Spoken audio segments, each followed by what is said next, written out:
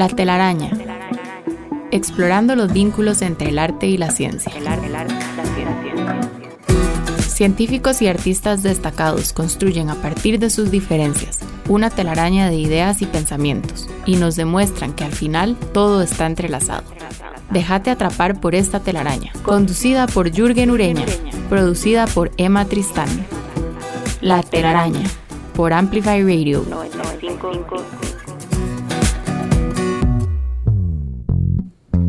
Buenos días, bienvenidos a un episodio más de La Telaraña, el programa de conversaciones entre científicos y artistas que se emite cada lunes a las 7 de la mañana en el 95.5 FM de Amplify Radio. Soy Jürgen Ureña. Nuestro programa de hoy está dedicado al erotismo, que viene de la palabra griega eros, que es un dios además, y se refiere al amor apasionado, unido con el deseo sexual. El erotismo se refiere tanto a las situaciones que estimulan el placer sexual, jugando generalmente con la imaginación, con lo implícito, con lo sugerido, como a las representaciones culturales que expresan ese estímulo en particular. Y en ese sentido el erotismo se opone a las representaciones explícitas de la sexualidad, que generalmente conocemos como pornografía, aunque definitivamente es muy difícil trazar una línea divisoria entre erotismo y pornografía con claridad. Al menos si consideramos que estas categorías dependen de la cultura a la que pertenece cada persona, depende también de la edad de la persona que está delante de esa manifestación. Así que justamente hablar sobre esa línea divisoria entre pornografía y erotismo, o hablar sobre erotismo, que es un tema amplísimo, creo que nos va a mantener muy entretenidos hoy en conversación con el médico Marco Boza y la fotógrafa Sussy Vargas, a quienes les doy la bienvenida y les agradezco por estar aquí con nosotros esta mañana. Muchísimas gracias, Jürgen. Muchas gracias por estar acá, por aceptar la invitación de La Telaraña para conversar sobre erotismo. Voy a comenzar con las presentaciones, presentando a Marco Boza, comentándoles que Marco Boza es médico internista, intensivista, saludista público y bioeticista, graduado de los programas de posgrado de la Caja Costarricense del Seguro Social y de la Universidad de Costa Rica. Ha trabajado en varios hospitales, como los de Limón, Cartago, en el Hospital de la Mujer y durante más de 15 años en el Hospital Calderón Guardia. Ha sido asesor de la gerencia médica en las campañas contra la influenza H1N1, el dengue, el Zika, la chikungunya, ébola, y en los últimos años fue vocero institucional de la Caja Costarricense del Seguro Social en la campaña contra la COVID-19. Ha ejercido como jefatura médica en servicios de cuidados intensivos y de terapia respiratoria y fue presidente del Comité de Bioética Clínica del Hospital Calderón Guardia durante sus últimos años de servicio público. Marco, otra vez bienvenido. Muchas gracias por estar acá. Muchísimas gracias, Jürgen. En varias ocasiones en La Telaraña y espero que te tengamos en muchas más. Qué maravilla. Es un privilegio y mi honor. Muchísimas gracias. Ciertamente es parte del oficio del médico entender los recovecos y los intríngulis de la mente, de la psique humana, y dentro de eso tenemos el erotismo, así que vamos a disfrutar muchísimo de esta conversación. Estoy seguro de que sí, y comencemos justamente tratando de entrar al tema de conversación desde la ciencia o desde la práctica médica. Digamos, ¿qué podríamos decir sobre el erotismo desde la fisiología o desde las respuestas fisiológicas? Antes de hablar de fisiología tendríamos que hablar de anatomía, tal vez. Claro. Y tal vez contextualicémonos un poco. Yo sé que a muchos les molesta esto, pero somos animales. Somos animales racionales. Y más que animales racionales, somos animales racionales sociales. Lo cual le da un color, le da una tonalidad completamente diferente a la existencia humana en temas de biología y en temas de reproducción, dentro de lo cual tenemos que caer necesariamente en el tema del placer, en el tema del deseo, en el tema del bienestar. Lo primero que deberíamos poner sobre la mesa, Jürgen, es que salud es bienestar.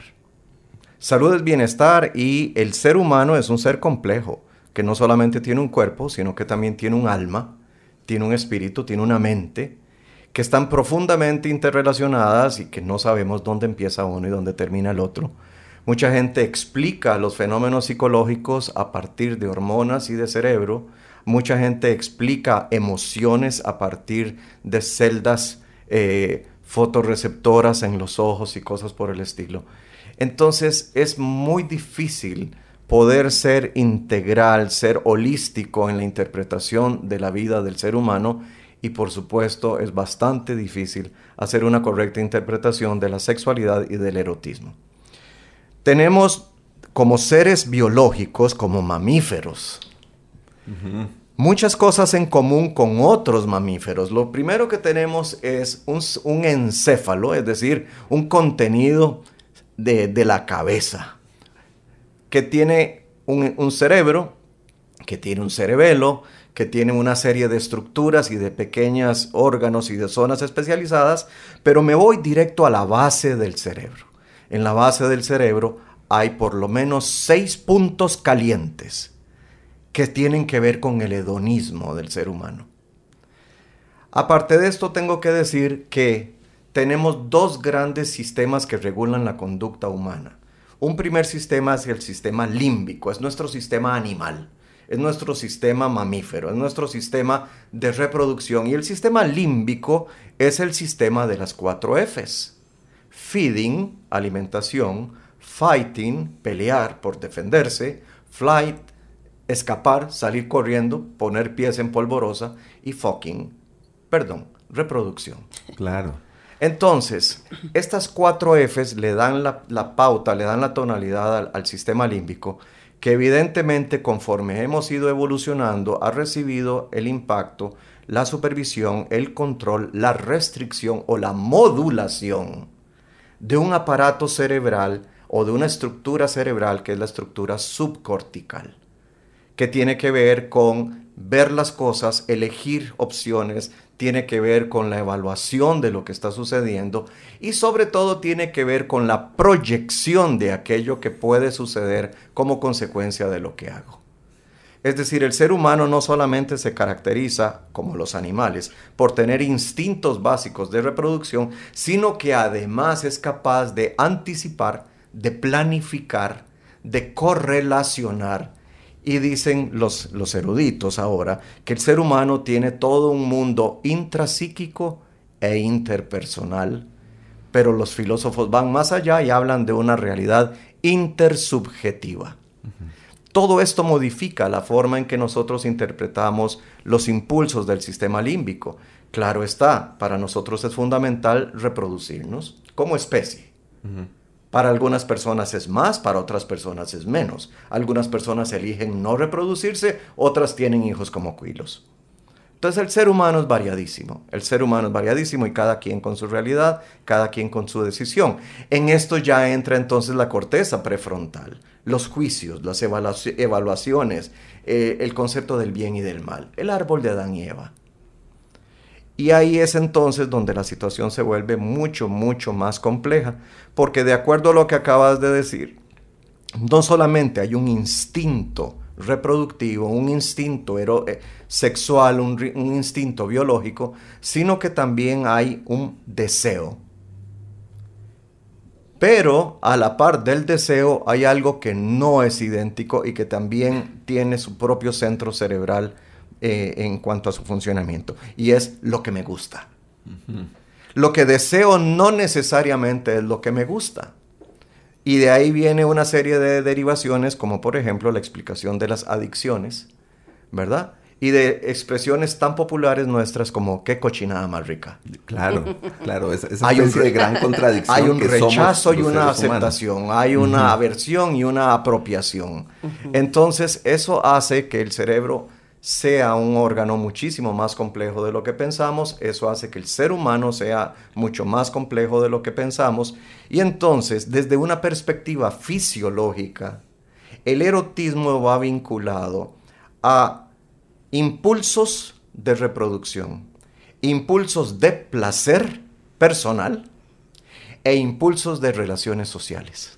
Bueno, eso que acabas de decir, me parece difícil sintetizarlo por un lado, pero por otro además nos abre 30 puertas a la conversación. La primera que se me ocurre en este momento, y pues para presentar a Sussy y abrir la conversación, es que parece entonces que el cerebro reproduce en su complejidad, en sus diferentes componentes, la complejidad del sistema social, todos estos mecanismos, ¿verdad?, de censura, de autocensura, que están presentes en el cerebro y en sus relaciones con otros sistemas, con el sistema hormonal, por ejemplo, ¿no?, que están presentes en diferentes ámbitos sociales, ¿no? Creo que esta conversación nos va a dar como para 3 o 4 programas.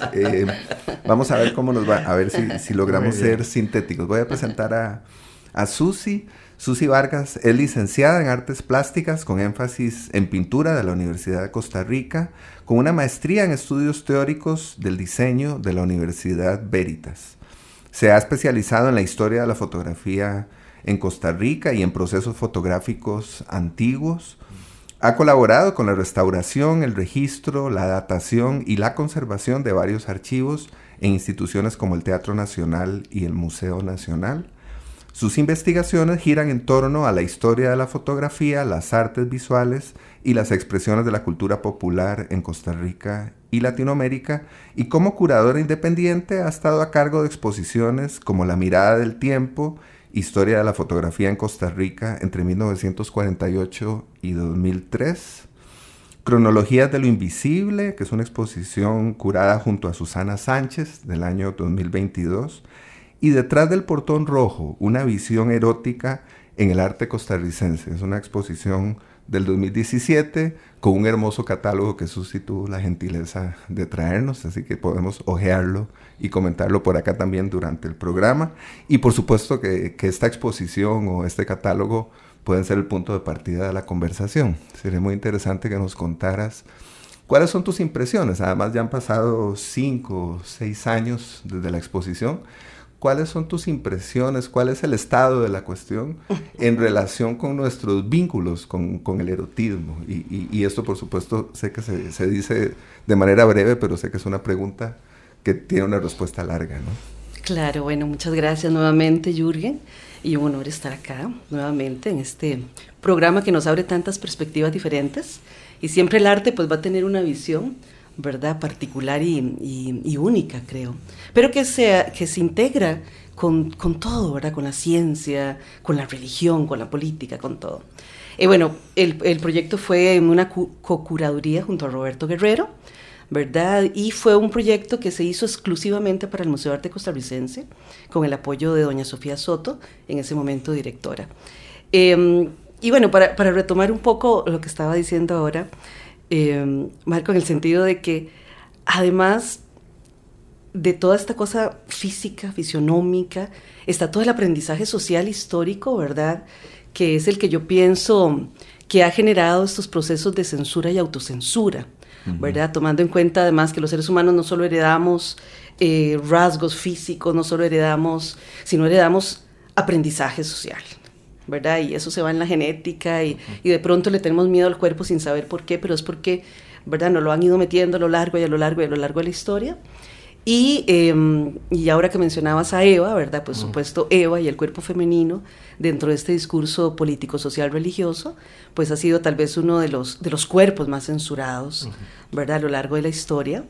Y a través del románico y toda la alta y baja edad media, por supuesto, ¿verdad?, es el censurar ese instinto natural en los seres humanos, y a través del arte, ¿verdad?, lo podemos notar mucho más. Por eso es que el proyecto nace de un texto que cada uno de nosotros había escrito, ¿verdad?, tratando de acercarnos al tema del eros.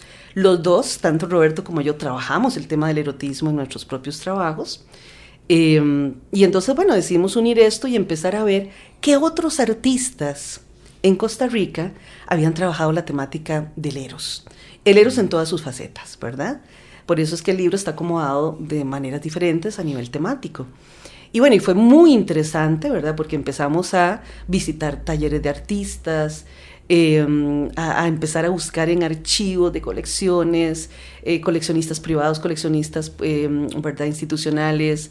Y lo más interesante es que había mucho arte erótico, ¿verdad? Algunos habían sido mostrados disueltos en medio de otras temáticas como el paisaje, el retrato, etcétera, pero sí había mucho. Lo que pasa es que era como la parte de la censura y de la autocensura del artista, ¿verdad? Entonces visitábamos talleres de artistas que nos decían, bueno, yo tengo esto, ¿verdad? O salía de una gavetita el dibujito porque sí, ¿verdad? Y entonces nos dábamos cuenta que el mismo artista hacía procesos de autocensuras muy fuertes. De hecho, varios artistas que nos ofrecieron trabajo en su momento, ya en el momento de la exposición dijeron, no, mejor esto no lo exhibo, ¿verdad? Mejor esto no lo muestro. O en algunos casos, como don Néstor Celedón, por ejemplo, que fui a su taller y él me decía, es que no sé, después me van a recordar como un artista cochino. Y yo le decía, no, don Néstor, vea todo. Y entonces con mi compu le enseñaba todos los trabajos que íbamos a mostrar. No está solo, es la No respuesta, está solo, ¿no? o sea, no solo usted ha trabajado el tema del eros. Sí. Y fue súper lindo, ¿verdad? Ya cuando él vio su trabajo en medio de la exposición, que además fue, no lo quisimos hacer de manera cronológica, ¿verdad? Sino que fue una temática que atravesó todas las épocas, por lo que pusimos a dialogar arte prehispánico erótico con arte contemporáneo, ¿verdad? Entonces fue como una experiencia muy interesante, inédita en el tema de las exposiciones y curadurías en el país. Y bueno, y después fue el tema de, pero es que yo también hago arte erótico y no me invitaron. Y yo, bueno, pero ¿cómo hacemos para saber, verdad? Surgió mucho más, y de hecho yo le digo a Roberto, tenemos que hacer una versión de esta exposición, una segunda parte y más fuerte, ¿verdad? Una de las cosas que pasó en la expo es que la gente llegaba y decía, yo pensaba que iba a haber arte más explícito, ¿verdad? Porque estamos súper mal acostumbrados de que el arte o el erotismo solo va en relación de imágenes de penetración, ¿verdad? O este tipo de imágenes muy de la iconografía contemporánea, totalmente porno, imaginada, construida, ¿verdad? Que no obedece a la realidad. Y entonces la gente decía, bueno, no, claro, es que el eros va mucho más allá, ¿verdad? El eros va mucho más allá y toca elementos muy profundos en el ser humano y en la sociedad. Qué interesante eso. El eros va mucho más allá, ¿no? ¿Cuáles son las fronteras del eros? ¿Cuáles son los alcances del eros? Y ahora que mencionabas el cuerpo representado, claro. el cuerpo negado el también, cuerpo negado. El cuerpo censurado. Me parece importante señalar que el cuerpo está en el centro de los intereses, tanto de la medicina como de la fotografía, ¿verdad? Es un vínculo importante. De los dos invitados que tenemos hoy acá. Y me gustaría traer una cita de Octavio Paz, de la llama doble, que hace referencia al cuerpo. Voy a leerla. Es una cita breve que dice: el encuentro erótico comienza con la visión del cuerpo deseado. Vestido o desnudo, el cuerpo es una presencia, una forma que por un instante es todas las formas del mundo. Ahí entra además la poética, la evocación, entra justamente esa capacidad del erotismo de ir más allá, ¿no? Y el proceso del enamoramiento del límbico, ¿verdad? Es esta parte que es una cosa interesantísima, el olor, por ejemplo. Correcto. ¿Verdad? El tema olfativo. Las feromonas. Las feromonas que la sociedad contemporánea las oculta detrás de toneladas de productos químicos para ocultar ese olor, ¿verdad? Que yo le digo a mis estudiantes, denle gracias al universo de que nosotros no nos saludamos como los perros, ¿verdad? Los perrillos llegan y se huelen el traserillo, todo, ¿verdad? No, nosotros todavía nos saludamos como... Pero el tema del olor es fundamental. Para el cuadrúpedo es mucho más fácil. Nosotros tendríamos que adoptar posiciones de yoga para poder llegar a ese nivel. No, pero interesantísimo, nos acercamos, ¿verdad? Hay una cosa olfativa en ese... Y de pronto uno ve saludo, parejas que ¿verdad? socialmente uno dice, ¿qué hace esta muchacha con este muchacho? ¿O qué hace este chico con... ¿verdad? No tiene nada que ver. Pero es que claro, no tiene nada que ver. Es interesante eso porque también entra el ciclo de deseo-aversión. Por ejemplo, dice Octavio que esta pulsión, esta necesidad o esta inclinación empieza con el cuerpo humano. Definitivamente sí, empieza con el cuerpo humano. El erotismo, por necesidad, por definición, es corporal. Podríamos pensar en un erotismo verbal, podríamos pensar en un erotismo cromático, podríamos pensar en un erotismo acústico, como la música, por ejemplo. Claro. Y definitivamente vamos a encontrar otros ámbitos. De modo que cuando hablamos exclusivamente de lo corporal, Sin duda estamos haciendo una referencia a algo fundamental, pero nos estamos quedando cortos. Creo que la definición de Octavio nos permite conocer a Octavio. Octavio Paz, claro, a su visión. A su visión, sobre la erótica. pero no solamente a él como persona, como individuo, sino a él como ente social. Porque la opinión, el texto precioso de Octavio Paz refleja una cultura propia de Octavio Paz. No sé qué pensaría Octavio Paz cuando le hablamos de sexting, cuando le hablamos de mandar imágenes o frases provocadoras a través de algo que posiblemente era ajeno en el momento en que hizo su mayor producción literaria, como por ejemplo Internet y WhatsApp. Claro, claro. Con el erotismo tenemos esa situación. No solamente es el cuerpo lo que nos induce, es el sonido de la voz de una persona, es el recuerdo de algo que sucedió, es una taza de té. ¿Por qué? Porque esa taza de ese té, esa taza específicamente, fue la que fue testigo de algo. Entonces, estamos hablando de vínculos, estamos hablando de anclas, estamos hablando de símbolos y van más allá del cuerpo. Es decir, el impulso erótico dentro de mí surge no solamente por ver una curva, un tono, de percibir una temperatura o de escuchar un tono. También puede ser por la ausencia.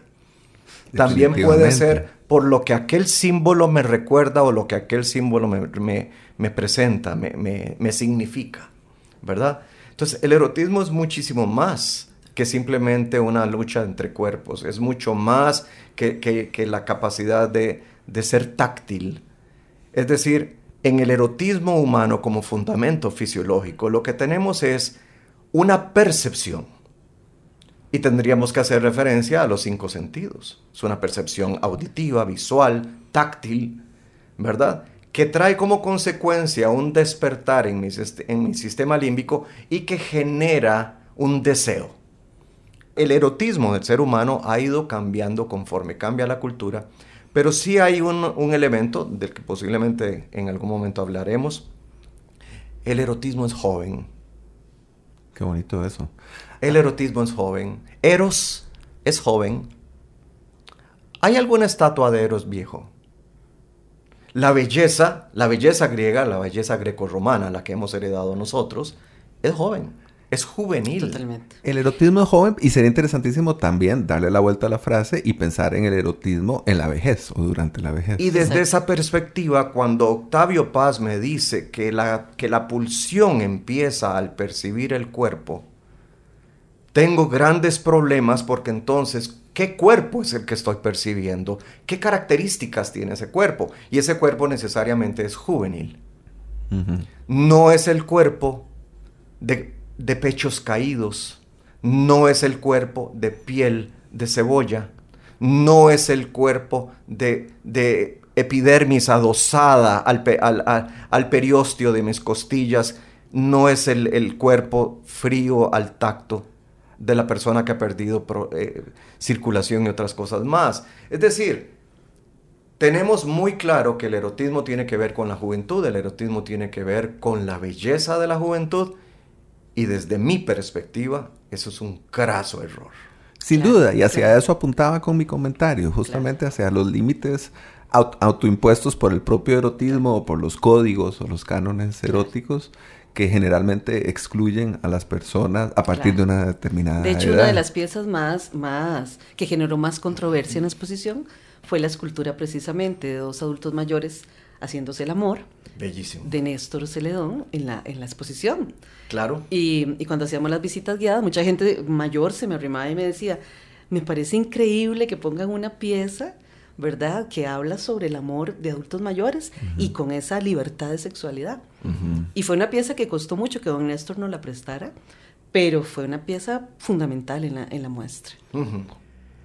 En la juventud regulamos la sexualidad y el erotismo. Le ponemos límites muy claros y eso está bien, hasta cierto punto. Durante la madurez sentimos que tenemos libertad absoluta para poder ejercer un erotismo, pero lo traemos enfermo, lo traemos castrado, lo traemos castigado, porque de sexo no se habla, porque Dios guarde hablar de lo que me gusta o de lo que no me gusta, Porque incluso dentro de una relación estable no se habla de nuestros placeres y nuestros disgustos. Entonces, ¿cuál es la condición con la que se llega a ostentar el carnet de ciudadano de oro? Una condición en la que tu sexualidad ha sido denegada porque los viejitos no hablan de eso, porque no es correcto, porque no es elegante, porque de eso no se habla en público. Entonces, ¿de qué se habla? Sí. Además, ha habido un constructo histórico alrededor de los arquetipos, cómo se construyen los arquetipos. Y el arquetipo de la persona mayor ya es el arquetipo del anciano, del viejo, del sabio, de lo que sea, sí. Menos esa figura, ¿verdad?, que tiene derecho a su propia sexualidad. Está desprovista de sexualidad. Totalmente. Y cuando aparece el tema, ¿verdad?, es una cosa tremenda de negación. De hecho, en el cine costarricense hemos tenido películas que abordan esa temática, y estando en el cine, en una escena erótica de dos adultos mayores, ¿verdad? Que es que se me está yendo el nombre en este momento de la película de Iván. El baile de la gacela. El baile de la gacela. La mitad del cine se paró y se fue. ¿Por qué se fue? Claro. Por la escena erótica. Indignados. Sí, hay un rechazo. O sea, la claramente. Sexualidad en el adulto mayor es indignante. No, Dios libre, nadie habla de eso. El erotismo en el adulto mayor los papás de uno, no ya a partir de, ya no, eso no se habla. Es interesante porque si volvemos a las raíces del término erotismo, eros, ¿verdad? Marte, es un dios agresivo, es un dios combatiente, es un dios que tiene impulsos, que tiene un montón de cosas más. Y pareciera que nos interesa más el erotismo de Marte y de Venus que el erotismo de Zeus. Zeus es un dios viejo. Zeus es un dios con barba. Es un dios sabio. Es un dios sabio, es un dios potente, es el dios de dioses. Y es el que más sexualidad tiene. Claro. Pero se ve como el dios creador. Se ve como el dios creador. El dios que porta la semilla de la vida. El esposo de la tierra. No, ese personaje erótico. Al menos lo vemos así ahora, ojo. Claro. Porque probablemente hace algunos siglos, en la Grecia antigua, era visto también de otra manera. También. Por supuesto, el 99% erótico, ¿no?, de los problemas sexuales que tenemos contemporáneamente nos vienen del románico y de la Edad Media. Es interesante porque Zeus era tremendo y Zeus en algún momento, en varios momentos, comete varias infidencias. Tremendo. Y en algún momento su esposa lo aborda y le reclama. Y le dice, ¿y por qué estás con esta persona? Y le dice, adoro sus besos. Sus besos. Qué hermosa frase. Por supuesto. Adoro sus besos. Sus besos, no es su cara, su cuerpo, su cadera, el olor, no, sus besos. La forma en que dos personas se interrelacionan, la forma en que dos personas se comunican, es el momento en que dos seres se integran en un gesto de cercanía, de confianza, de mil cosas más. Ya me trajiste a la mente boca que arrastra mi boca, boca que la has arrastrado. Miguel Hernández. Wow, viste, pasamos de Zeus a Miguel Hernández. Imagínense, no hay otra forma de cerrar este primer bloque que vinculando a Zeus y a Miguel Hernández a partir de la figura del beso. Vamos a hacer aquí una pausa y ya volvemos. La Telaraña en Amplify Radio 95.5. Vínculo y tejido, arte, ciencia, trampa. Los hilos que conectan la vida de nuestros invitados construyen la telaraña. En Amplify Radio 95.5. Hola, estamos en una telaraña en la que hemos conversado sobre erotismo con el médico Marco Boza y la fotógrafa Sussy Vargas. Le solicitamos a Marco una canción y nos propuso escuchar Earn It, que podríamos traducir como Ganátelo, por ejemplo, ¿no? Algo por el estilo, del grupo The Weeknd, y que además forma parte de la banda sonora de la película 50 Sombras de Grey, del año 2015. Escuchemos.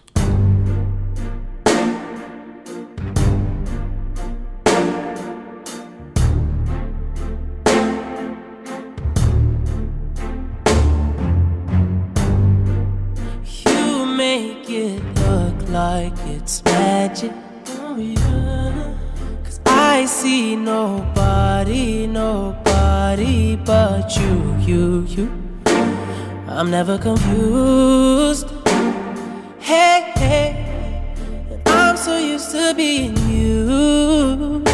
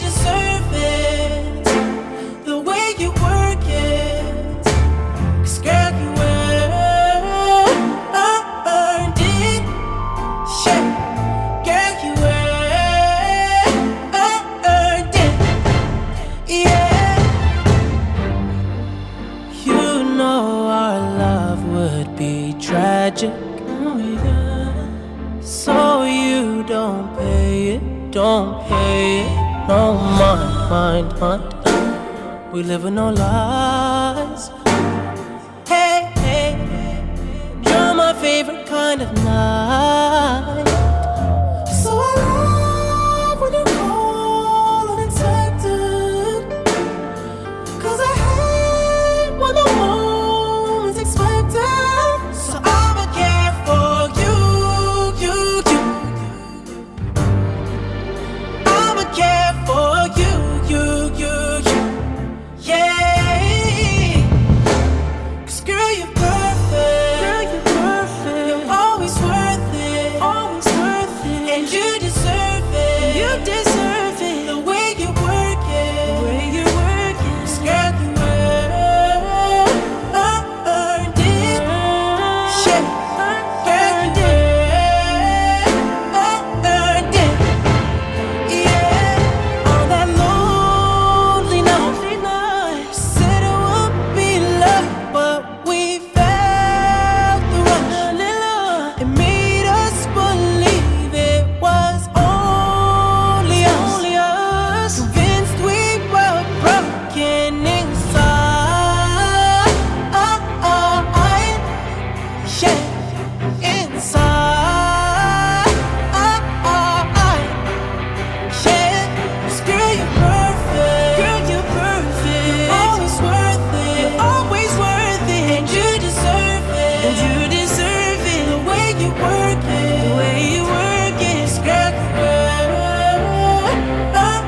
you earned it. Yeah, earned it. Earned it. Yeah, earned it. Na na na na. Ooh, hey. 'Cause girl, you're perfect. The way you work it. You deserve it.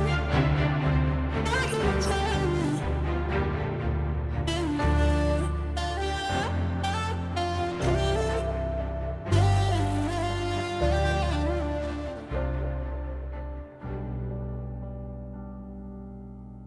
Acabamos de escuchar Earn It de The Weeknd. Marco, contanos por favor, ¿por qué nos propusiste escuchar este tema musical? Este tema musical es cantado por este cantante canadiense que se presenta ante el mundo con el nombre The Weeknd. Lo cual es extraño porque no es un nombre que refleje a una persona, sino a un periodo temporal. Es decir, el fin de semana. ¿Cuál es tu nombre? Yo me llamo fin de semana. Fin de semana que placentero, descanso, no estoy en el trabajo, estoy con la familia, estoy paseando, estoy con mi pareja, mil cosas. Eso me pareció muy interesante. El fin de semana es un espacio donde podemos desarrollar muchas imágenes que pueden ser muy interesantes. Claro. La otra cosa es que la voz de este cantante de Weeknd, Abel, él se llama Abel. La voz de Abel es una voz muy sensual, pero en esta canción en particular, él parte de un tono bajo y empieza a llegar a agudos muy rápidamente. Empieza a utilizar lenguaje profano para la mitad de la canción, y además de esto tenemos el fundamento maravilloso de la musicalización. Primero que nada, esta canción, creo que llegaste temprano, no es gánatelo, es te lo has ganado. Ah, te lo has ganado. Te lo claro. has ganado. Él le dice a ella que quiere compartir con ella porque ella es su noche favorita, su estilo o su tipo de noche favorita. Claro. Y le dice, no te preocupes en lo que digan los demás, no le pongas atención a esas cosas. Lo cierto es que cuando estamos juntos, todo es diferente. Aparte de esto, la canción es de un género que me llama mucho la atención, es un chamber pop, que podríamos traducir como pop de cámara. Tiene la característica de que en el estudio musical meten instrumentos acústicos, y en esta ocasión él lo que hace es uso de instrumentos de cuerda con una percusión muy fuerte, y vos vas a oír el contrabajo, vas a oír el cello, vas a oír los violines haciendo florituras y todo tipo de filigranas asociados a un tono basal muy permanente. Es decir, hay un tono orgánico, hay un tono corporal, hay un tono oscuro, hay un tono húmedo de fondo, y la voz de él sube y baja, al principio muy pausado y de un momento a otro se va acelerando al punto de que empieza a gritar malas palabras. Es muy sugestivo de lo que está sucediendo, es muy sugestivo de la forma en que se recurre a la música para ilustrar actividades muy humanas. Y la otra cosa que me llama la atención es que el director de la película 50 sombras de Grey también dirige el videoclip de esta canción y hace uso de imágenes de mujeres de cabaret, luciendo su corporalidad casi totalmente, con prendas muy, muy pequeñas, con imágenes eróticas no propias de un erotismo casero, sino más bien propias de un erotismo prohibido. Yo creo que podríamos volver sobre una frase de Marco del primer bloque. Marco decía, el erotismo va más allá de la lucha entre dos cuerpos. Me gusta mucho la figura de la lucha porque creo que efectivamente va más allá de eso, pero creo que el erotismo es confrontación o es confrontativo, ¿no? Creo que socialmente supone una posición que se va a encontrar con una respuesta, ¿no? Y creo que ahí entra inevitablemente el tema de la censura, ya no solo de la autocensura de la que hemos hablado, sino de la censura. Y creo que la experiencia que tuvo Sussy con la exposición podría dar cuenta de la forma en la que opera o ha operado recientemente la censura en nuestro país, ¿no? Totalmente, porque han habido muchas etapas interesantísimas. De hecho, hay una revista muy interesante que se llama La Raza, una revista que surge en la década de los 30 y que es dirigida y escrita por curas, ¿verdad? Está en la página del CINAVI, la pueden consultar. Y bueno, es muy interesante, en esa época también está el tema de la sífilis, ¿verdad? Entonces era una forma de, comillas, proteger a la población contra la sífilis y toda la cuestión. Y hay todo un montón de grupos de mujeres y de curas, ¿verdad? Es un ejército en contra de la sífilis. Pero entonces entra la parte moral, ¿verdad? Y la parte moral se vuelve una herramienta castrante por completo. Y hay textos que hablan de que, por ejemplo, a los niños, a los varones no se les debe... Jürgen, usted que anda con esas camisas de corduroy. ¿Ves? Camisas de corduroy. Que no se les debe comprar a los niños pantalones con telitas así suaves, como esa que anda Jürgen. Seductoras, porque eróticas. ese roce de la tela con la piel puede generar perversiones en los niños, desviaciones sexuales. O sea, ya estamos entrando en un tema que es muy complejo. Además, estamos hablando de una Costa Rica que en esa época, ya desde el siglo XIX y sobre todo principios del XX, va a tener una policía de la moral. Esa policía de la moral se va a encargar del control de los ciudadanos, ¿verdad? Esa policía moral es esta que dice, mira, ahí vive un hombre solo y entró otro hombre, y entonces todos los vecinos que son parte de esa policía moral lo acusan, viene la policía y hay juicios, por ejemplo, de sodomía, ¿verdad? O casos de sodomía entre mujeres también. Y esos casos empezarán en 1860 y pico y terminarán en la década de los 40. Okay. Aproximadamente el Archivo Nacional conserva más de 380 y pico de casos de sodomía. Y leer cada archivo de esos es fascinante, ¿verdad? Porque entonces entran en juego un montón de elementos.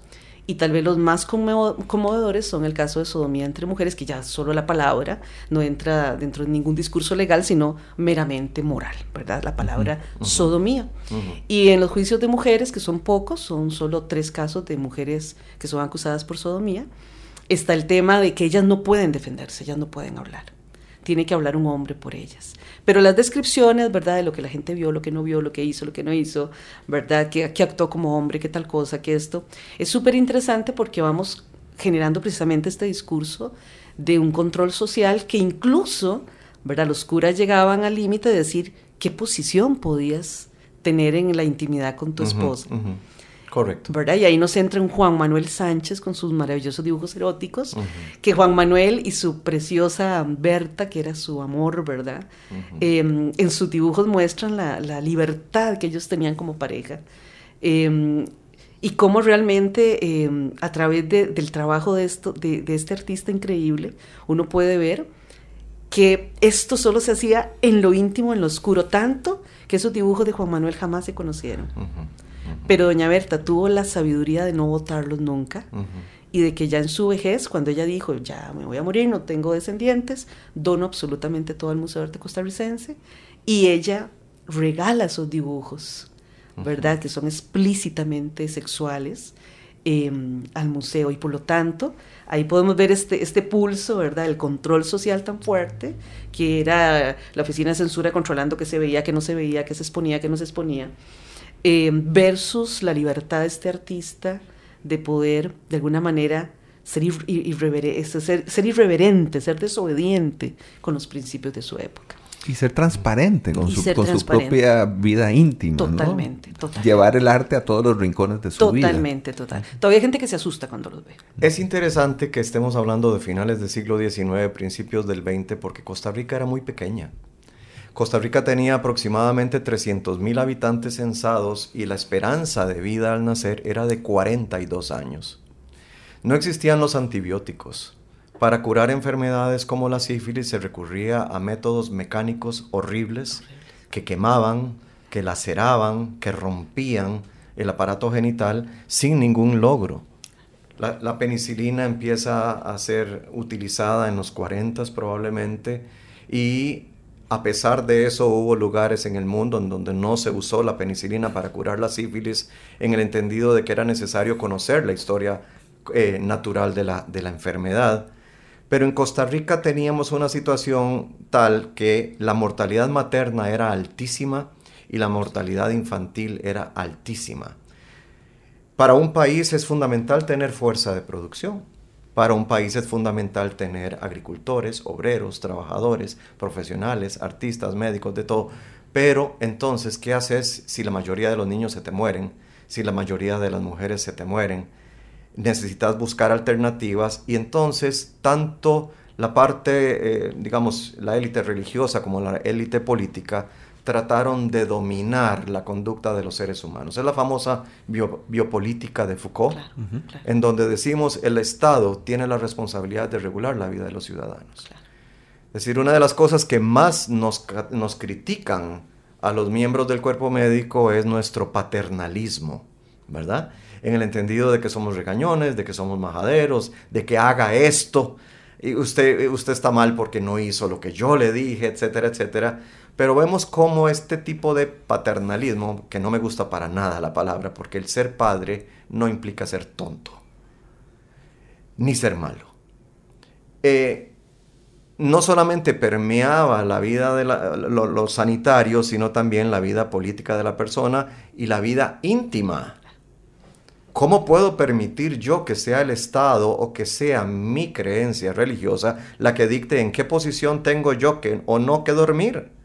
¿O cómo tengo que usar mi almohada? Por favor. Es una barbaridad.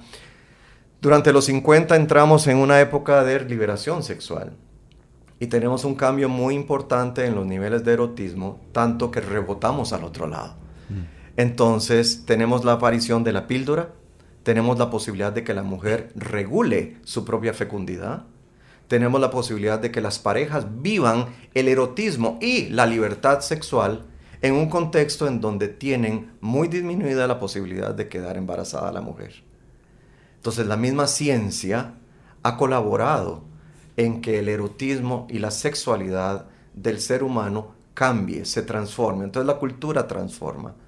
En la época de los 60 tenemos la cultura hippie, tenemos la libertad, tenemos hace el amor, no hagas la guerra. Y esto se traduce también en la moda. Después de una moda muy conservadora, muy gris, muy negra, muy blanca, entramos en una moda polícroma, en donde el tie-dye y todas estas técnicas de tinción de las ropas es la pauta.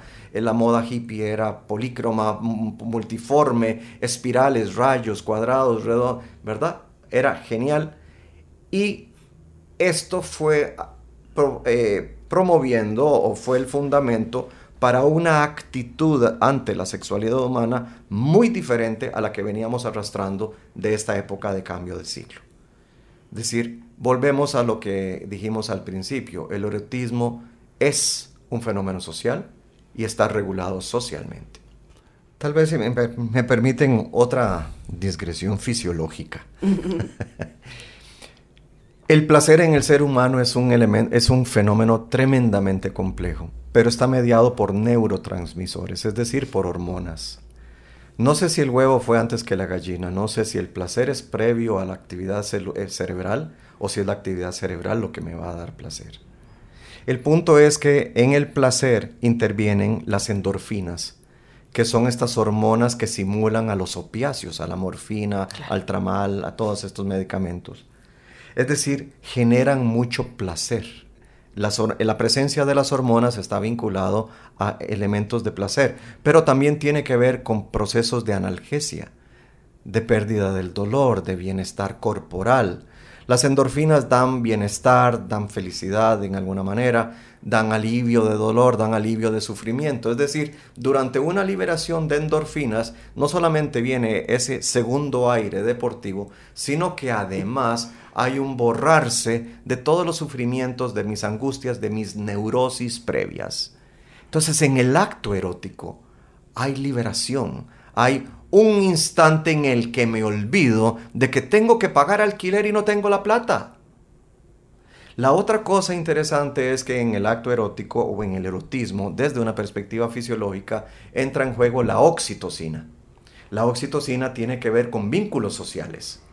De modo que al haber un influjo, una marea de oxitocina, también hay una relación de pertenencia, de grupo, de actividad grupal, de actividad humana, en el sentido de que yo soy humano, pertenezco a la especie y me comporto como tal.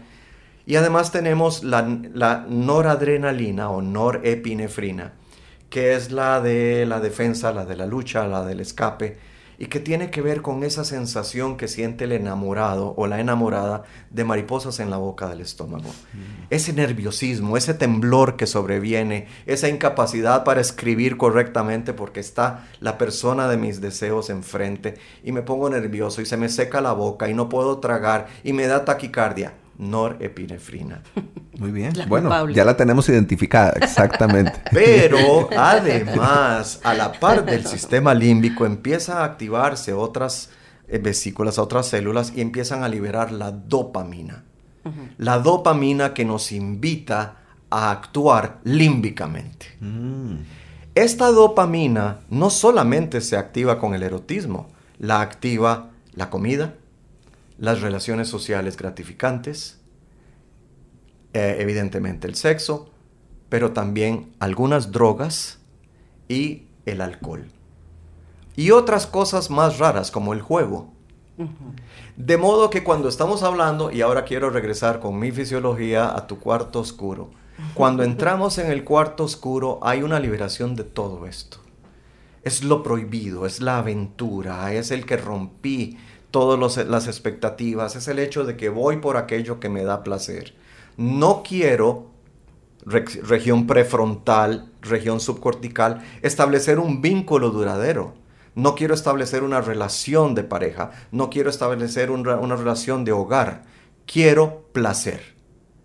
Y ahí entran todas las hormonas que hemos mencionado en un ámbito en donde lo prohibido se convierte en mi triunfo.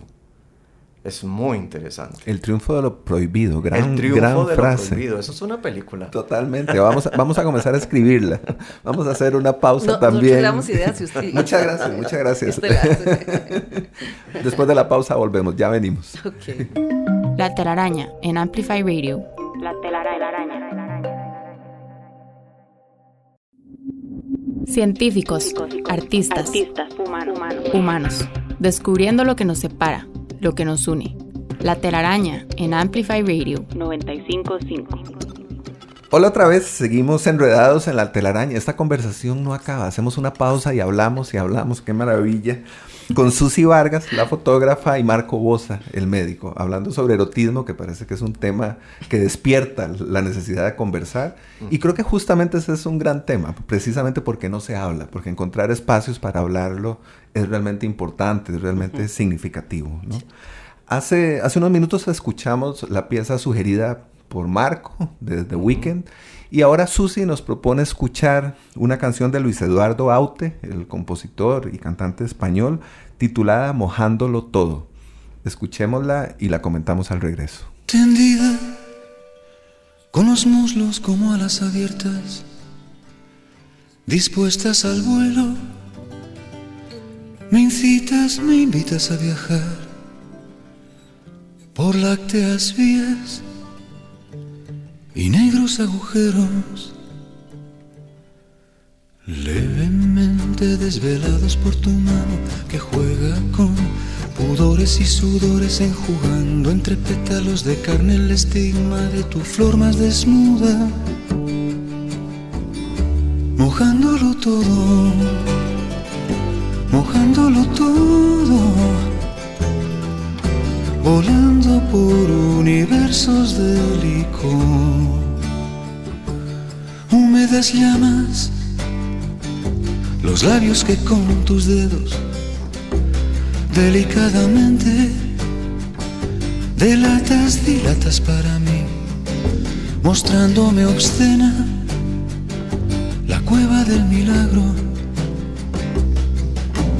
por donde emana el líquido rayo de la vida, incandescente fuente, lechosa lava, salpicaduras de agua profunda que inunda, mojándolo todo, mojándolo todo, volando por universos de licor, mojándolo todo.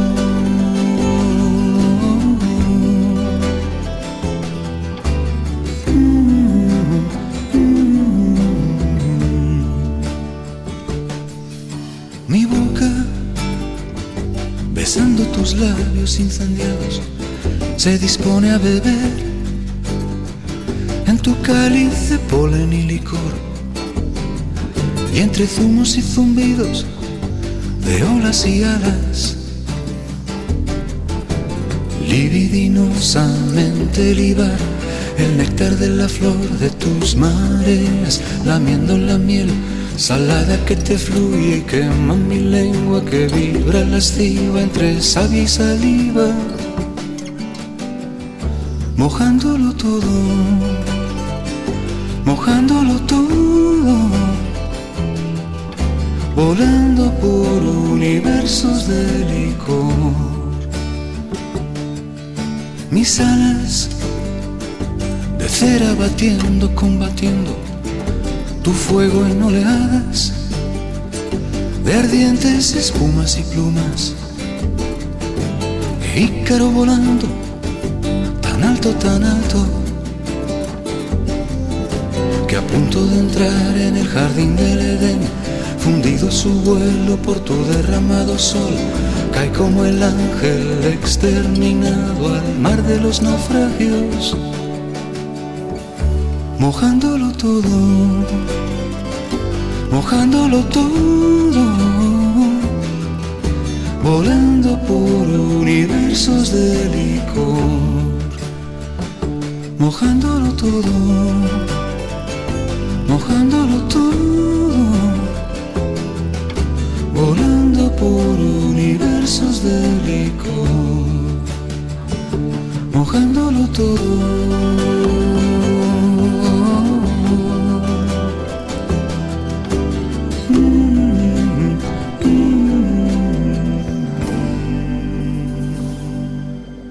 Acabamos de escuchar Mojándolo Todo, compuesta e interpretada por Luis Eduardo Aute. Contanos, por favor, Susi, ¿por qué quisiste que escucháramos esta canción? Bueno, tal vez como fotógrafa, como artista, la narrativa descriptiva que hace Aute de ese cuerpo, ¿verdad? De las sensaciones corporales, de la humedad, de los espacios que vas recorriendo en ese cuerpo, que me recuerdan también mucho Una mujer desnuda y en oscuro de Joan Manuel Serrat, ¿verdad? Nos va refiriendo a eso, a esas sensaciones ya en la intimidad. Hay una especie tal vez de canibalismo presente en los seres humanos en el enamoramiento, que es cuando ya queremos devorar a ese ser, ¿verdad? Cuando hay una fascinación por absolutamente todo de ese ser, cada detalle, cada poro, su humedad, sus labios, todo, ¿verdad? El olor que nos queremos meter en cada espacio. Yo pienso que tiene mucho que ver con la parte visual, con la parte fotográfica.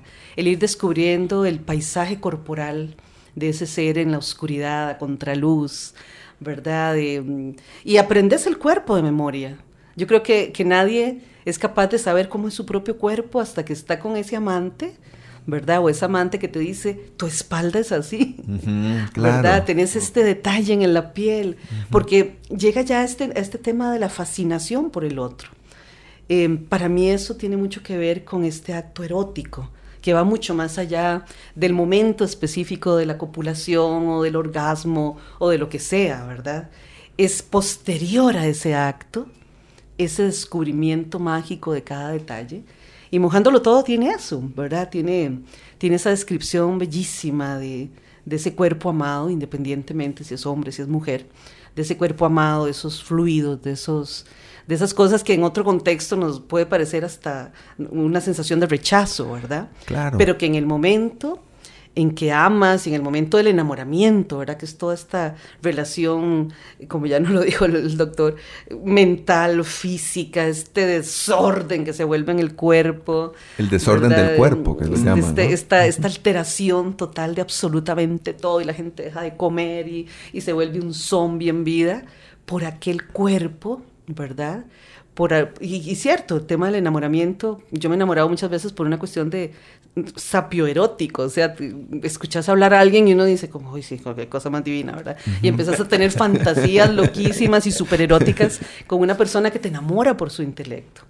Pero entonces va mucho más allá y cuando ya estás en ese momento, es un objeto de culto para mí aquel cuerpo, aquella respiración, aquel latido, aquella mirada, ¿verdad? Es eso, es una conexión loquísima, que ahí sí me retomo nuevamente el tema de que el cuerpo es el universo, porque es una exploración que no termina en ese momento, y cuando las relaciones terminan, hay cosas que te quedan de esa piel, que cuando ya llegas a otra piel, ¿verdad? Uno extraña el anterior, porque te va llevando un poco de cada ser en tu propia piel, y vas dejando también fragmentos de tu piel en ese otro cuerpo. Qué hermosa esa figura del canibalismo. Me recuerda la pieza de Dalí, la obra de Dalí de canibalismo otoñal, que además Dalí fue muy importante también como referente de la obra de Aute, ¿verdad? Pero me habla de esa necesidad absolutamente primitiva de ir sobre el cuerpo del otro, devorar al cuerpo primitiva, del otro. La famosa pieza también de Ven, devórame otra vez. Oh, sí, ¿no? Qué bueno. Vean qué interesante cómo nos estamos yendo a lo primitivo, a lo primal, a lo antiguo. Porque precisamente nuestro cerebro más antiguo biológicamente, el arquencéfalo nuestro, lo arcaico, es el sistema límbico y otras estructuras más. Es una parte del cerebro completamente pasional, una parte muy, muy, muy corporal, si se quiere. Resulta, para poner un poquito de hielo en este trago tan sabroso, que cuando uno está profundamente enamorado, empieza a haber esta liberación de dopamina cerca del aparato límbico que quiere obtener, que quiere duplicar, que quiere volver a obtener. Y todo el vínculo que existe entre el sistema límbico y la regulación subcortical cerebral y la inhibición de la región prefrontal se inhibe. Esas sensaciones, ese enamoramiento, esa enfatuación por la otra persona inhibe completamente el juicio, el bien pensar, la racionalidad del ser humano. De modo que sí existe un fundamento fisiológico para estar loco de amor. Y sí existe un fundamento fisiológico, o por lo menos una contraparte fisiológica, para dejarlo todo por amor. Sí existe. Pucha, eso me llegó. En verdad, pero es que hoy estamos impresionante. A mí me gustaría recuperar el título de la canción que acabamos de escuchar, Mojándolo Todo, para llevar la conversación al lugar de los fluidos corporales, que son tan importantes, no solo dentro de la sexualidad, sino dentro del erotismo, como motor erótico, digámoslo así, ¿no? Creo que también ahí hay algo a lo que podríamos dedicarle algunas ideas, sin duda, me parece. Y justamente de aquello sobre lo que no se habla, ¿no? Parece que los fluidos corporales cuentan con mala prensa, digamos. Se supone que eso es algo que tiene que quedar en la sombra. Los fluidos corporales, las excreciones, las secreciones, siempre han generado un acercamiento ambiguo, ambivalente. Por un lado es maravillosamente mágico, es maravillosamente milagroso la forma en que los humores se conjugan en el cuerpo humano, la forma en que las hormonas trabajan, la forma en que los diferentes fluidos circulan.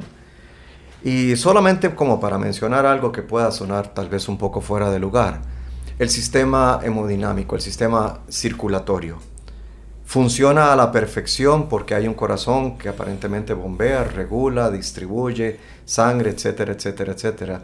Pero lo más extraordinario es que el sistema circulatorio es un sistema abierto. Es decir, hay espacios abiertos. La unión entre capilares tiene espacios vacíos, espacios abiertos donde no hay una cañería. Y eso es parte del milagro. La otra cosa interesante es que el cuerpo humano es 60-70% agua. Y nosotros consideramos el agua el origen de la vida. El nacimiento de Venus no se da en cualquier lado, se da en el mar, en el agua. Y del agua venimos, y toda la teoría de Darwin establece que probablemente los reptiles fueron previos a los mamíferos, por lo tanto venimos del agua de alguna manera. El agua es fundamental para nosotros y el tema de las secreciones, de las excreciones es necesariamente tema obligado a la hora de hablar del erotismo. Podríamos hablar de mojándolo todo, sí, la humedad, el sudor, la saliva. La saliva, claro. Las lágrimas. Y aquí viene algo interesante, Jürgen, que tal vez sea un tema paralelo, no necesariamente dentro de lo que estás proponiendo. Dolor y placer no son antagonistas. Dolor y placer son gemelos, viajan juntos, son yunta. Es decir, no es que en un extremo se siente placer magnífico y en otro extremo hay dolor total. No, van juntos. Y desde una perspectiva fisiológica, el dolor, el susto, el miedo, el placer, el deleite viajan de la mano también. Y eso tiene que ver con nuestros fluidos corporales, tiene que ver con nuestras hormonas, tiene que ver con nuestra circulación. Ciertamente, hemos hablado muchísimo de la fisiología del cerebro, pero la fisiología del cerebro altera la fisiología del corazón y de los intestinos. Tenemos un hueco en la boca del estómago cuando vemos el objeto de nuestros deseos.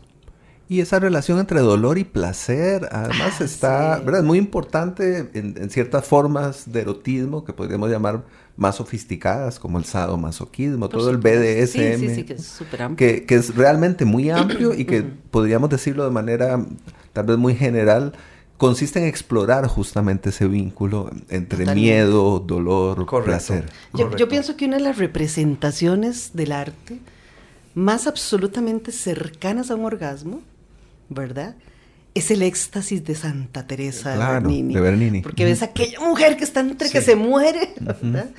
Porque ese es el límite, ¿verdad? Es que no solo es el límite en que te estás muriendo. Hay un proceso de vida-muerte en pero ese... ves, Susi, la palabra que acabas de usar, éxtasis. El éxtasis, claro. Es que es o un éxtasis místico o es un éxtasis erótico, pero es éxtasis. O sea, el mismo lenguaje te conduce por la misma calle. Claro.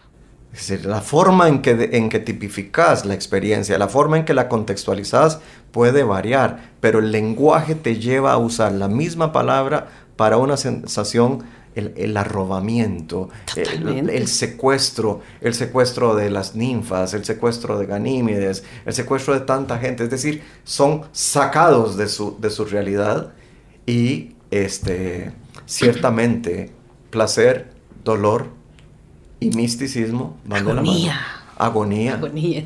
De hecho, qué interesante, Susi. ¿No es cierto que en alguna época en las que habían fotografías un poco prohibidas, eróticas, tanto de hombres como de mujeres, lo que se reproducía era la imagen de héroes o de santos?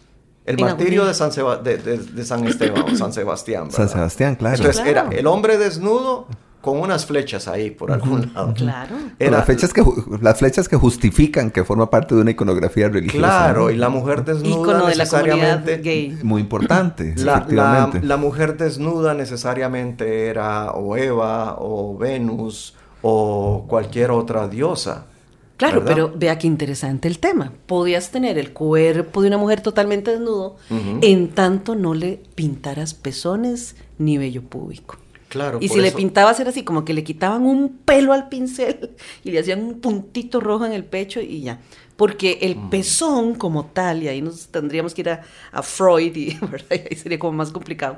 Pero el pezón no era el pecho, era el pezón. Pero además el pezón femenino. El pezón femenino, Ojo. masculino, Claro. ¿verdad?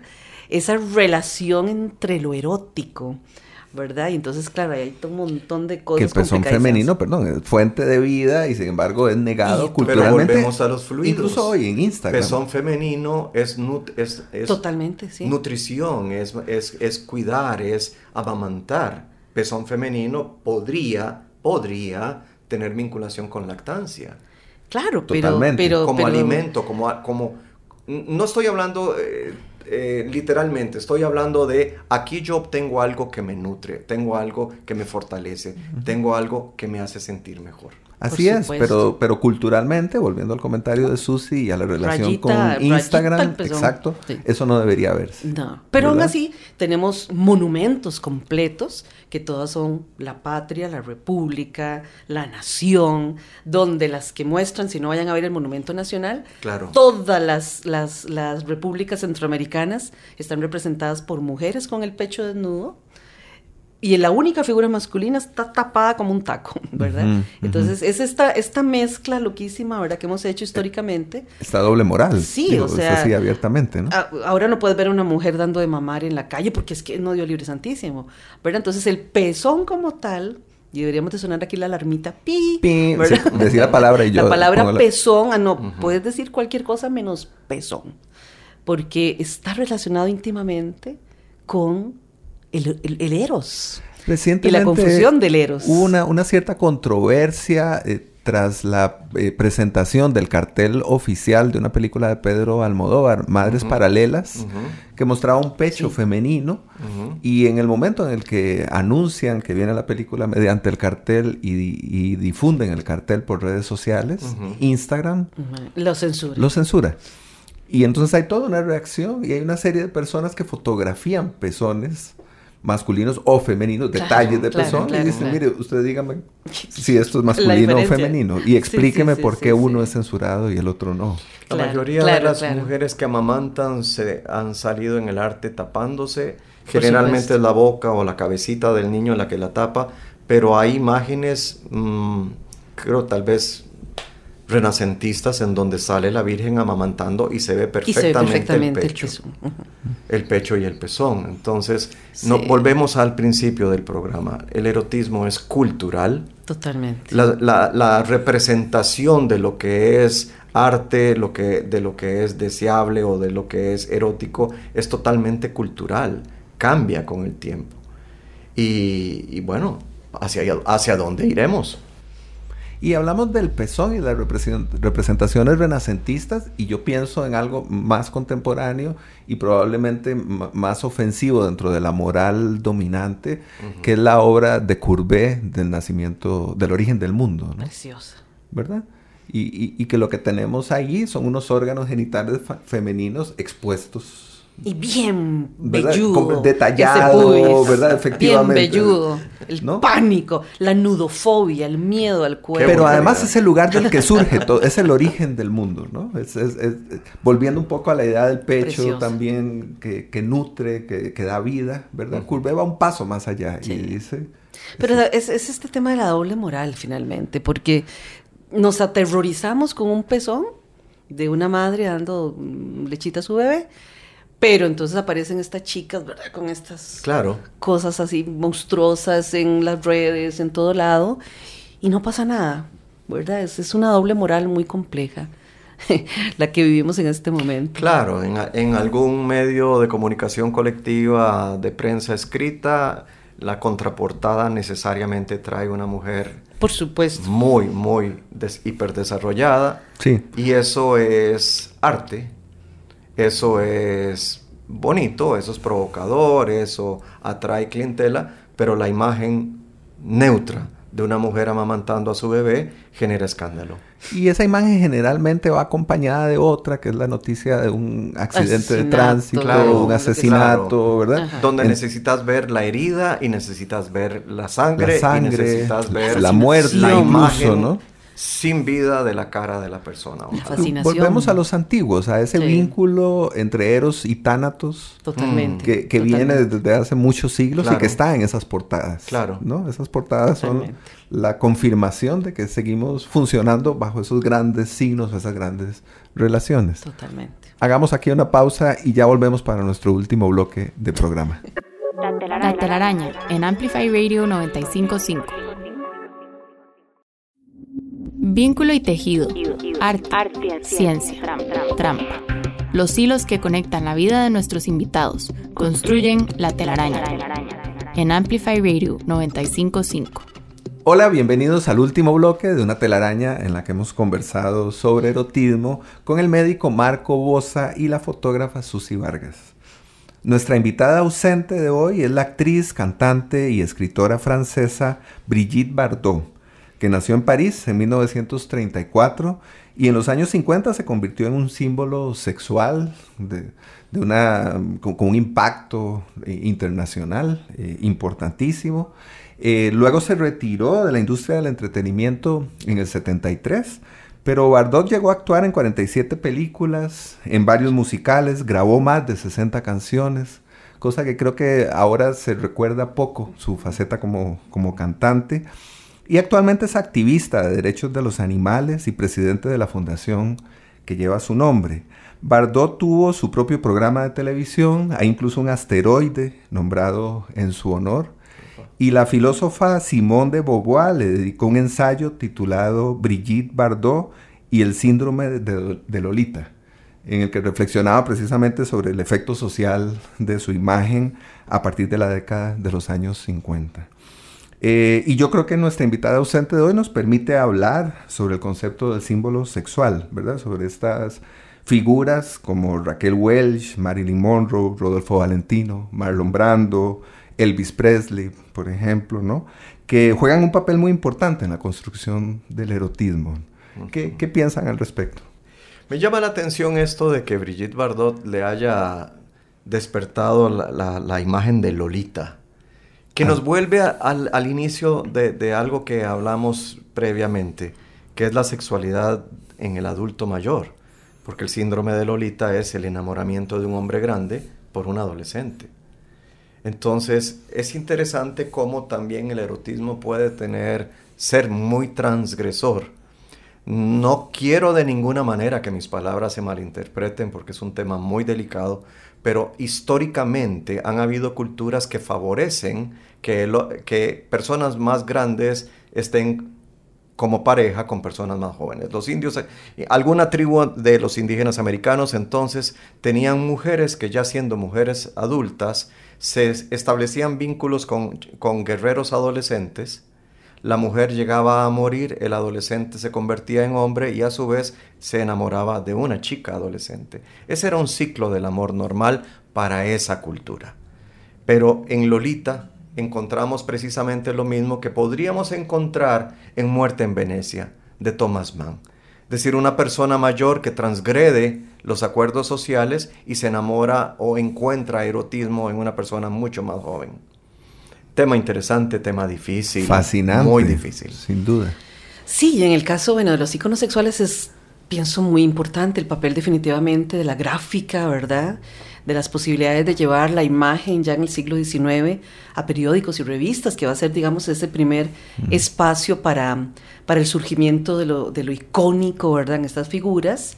Y posteriormente, obviamente, el cine, ¿verdad? Casi todo esto nos iba a llegar a través de estos medios. Y el ícono cumple su función en el sentido de que surge de un signo que pasa a un símbolo y que se transforma en un ícono.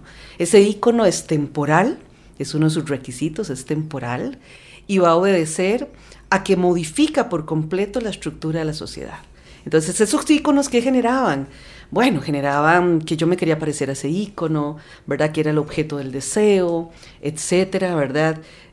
Recuerdo, por ejemplo, cuando surgieron Los Ángeles de Charlie, con aquella maravillosa Farrah Fawcett y su cabello, ¿verdad? Y las ventas de secadoras disparadas por el mundo, porque todo el mundo quería tener el cabello de Farrah Fawcett. Claro. Y parecerse a su ícono, ¿verdad? Entonces es como muy interesante este tema. Dentro del discurso de lo temporal, muchas de estas grandes mujeres se retiraron antes de llegar a la vejez, precisamente, Greta Garbo, ¿verdad? La misma Brigitte. Y eso es como interesantísimo, ¿verdad? O sea, dejar el ícono en el aire, o una Marilyn que muere joven, ¿verdad? Y todo el contexto de por qué el ícono.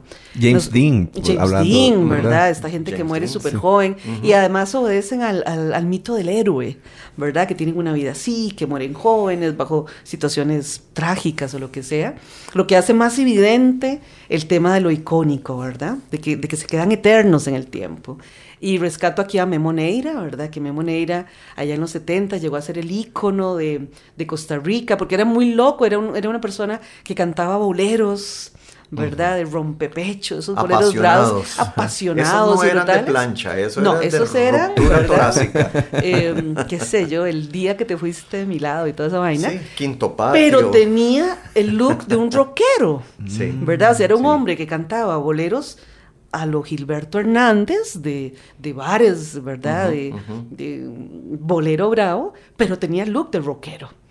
Y muere sumamente joven de manera trágica, ¿verdad? Y yo creo que si ha habido aquí un funeral al que asistió cualquier cantidad de gente a despedir a ese ícono nacional, fue Memo Neira. Es como un equivalente de Pedro Infante mexicano, Exactamente. ¿verdad? Hablando de íconos. Exactamente, exactamente. Personaje fascinante. Bueno, pues les propongo que pasemos a nuestro tercer tema musical, interpretado por Brigitte Bardot, junto a Serge Gainsbourg. Es una pieza que probablemente reconocerán. Es una pieza que se grabó en diciembre de 1967 y se titula Yo te amo, yo tampoco. No solo hay una especie de juego en el título, sino que parece que también hay un juego, una serie de juegos sexuales durante la grabación de este tema musical, ¿no? Es un tema musical erótico, o podríamos decir incluso profundamente erótico, por lo tanto censurado, etcétera, etcétera. Cuenta con todas las claves, digamos, de la música erótica del siglo XX. Así que les propongo que escuchemos Yo te amo, yo tampoco, y al regreso la comentamos.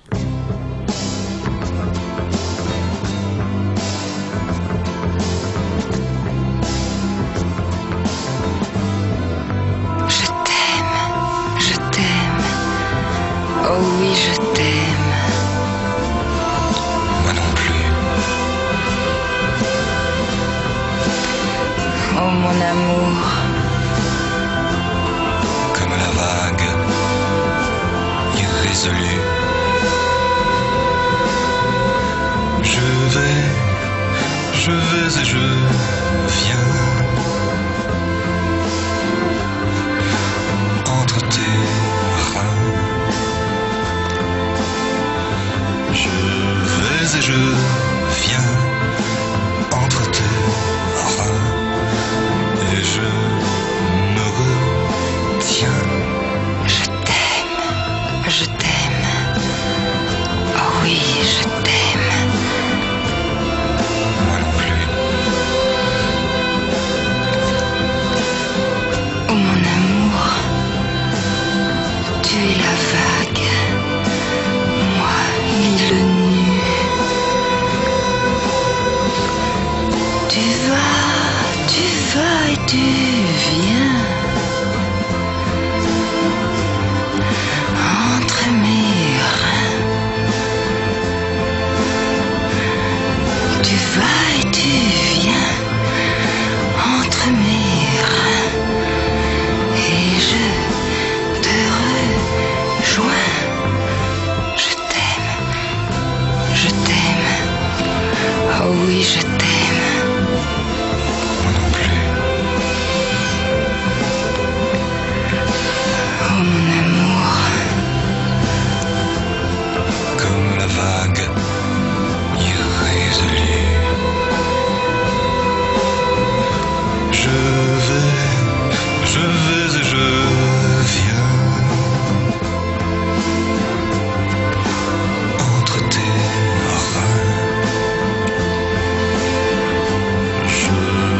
vais et je viens entre tes reins et je me retiens.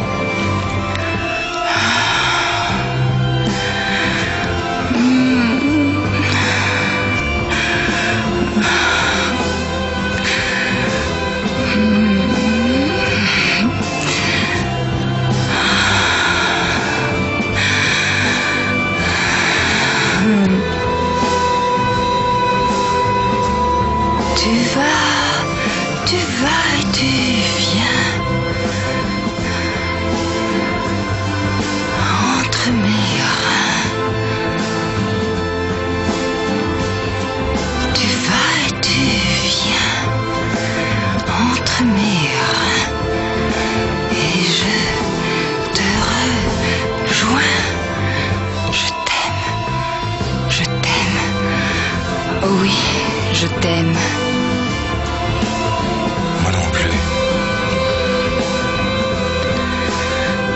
Oh mon amour. L'amour physique est sans issue.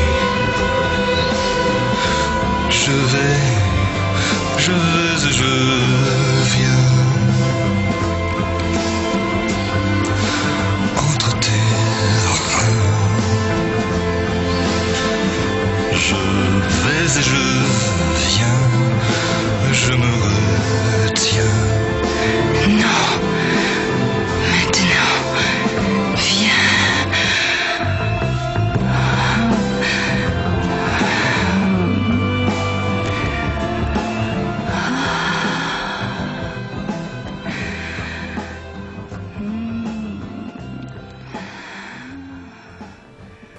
Acabamos de escuchar Yo te amo, yo tampoco, en la voz de Serge Gainsbourg y Brigitte Bardot. Y a mí no solo me queda agradecerles por estar acá, sino preguntarles si hay alguna idea asociada a lo que acabamos de escuchar o asociada al programa y a esta conversación hermosa, nutrida, que ha ido por muchos lugares, que quieran proponer como cierre de programa. Creo que hoy hemos hablado de temas muy importantes y quisiera rescatar, Jürgen, para un futuro encuentro, el tema de la tercera edad y su capacidad de ser erótica. Muy bien, muchas gracias por sugerirlo. Se nos queda en agenda, lo hacemos. Se nos queda en agenda. Otras 3 horas.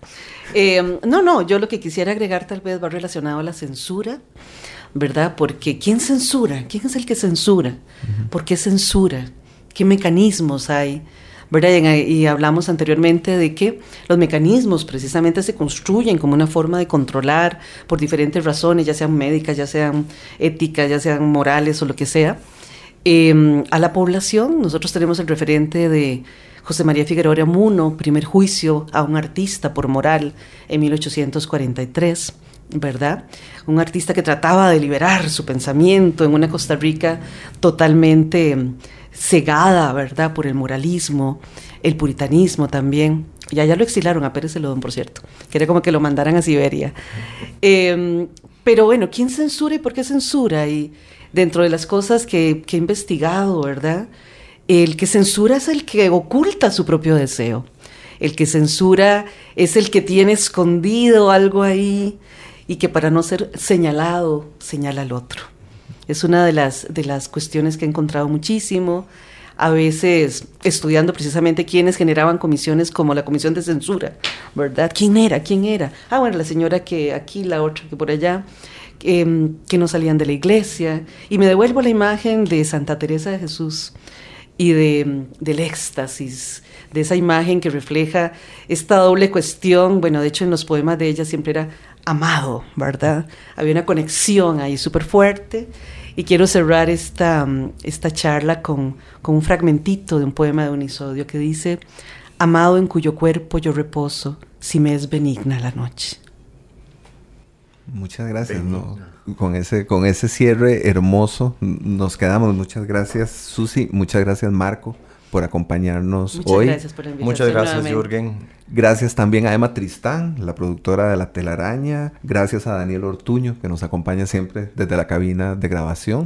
Y a quienes nos escuchan todas las semanas, los lunes a las 7 de la mañana en la emisión abierta del programa, o a quienes lo hacen posteriormente en las plataformas de Amplify y de Spotify, donde pueden encontrar cada semana un nuevo programa de La Telaraña o pueden consultar los programas anteriores. Soy Jürgen Ureña, les doy otra vez las gracias por acompañarnos hoy y los invito a seguir sintonizados con La Telaraña. Muchas gracias, buen día y hasta pronto. Explorando los vínculos entre el arte y la ciencia. Conducida por Jürgen Ureña. Déjate atrapar el próximo lunes a las 7 de la mañana por La Telaraña. La Telaraña. En Amplify Radio 95.5.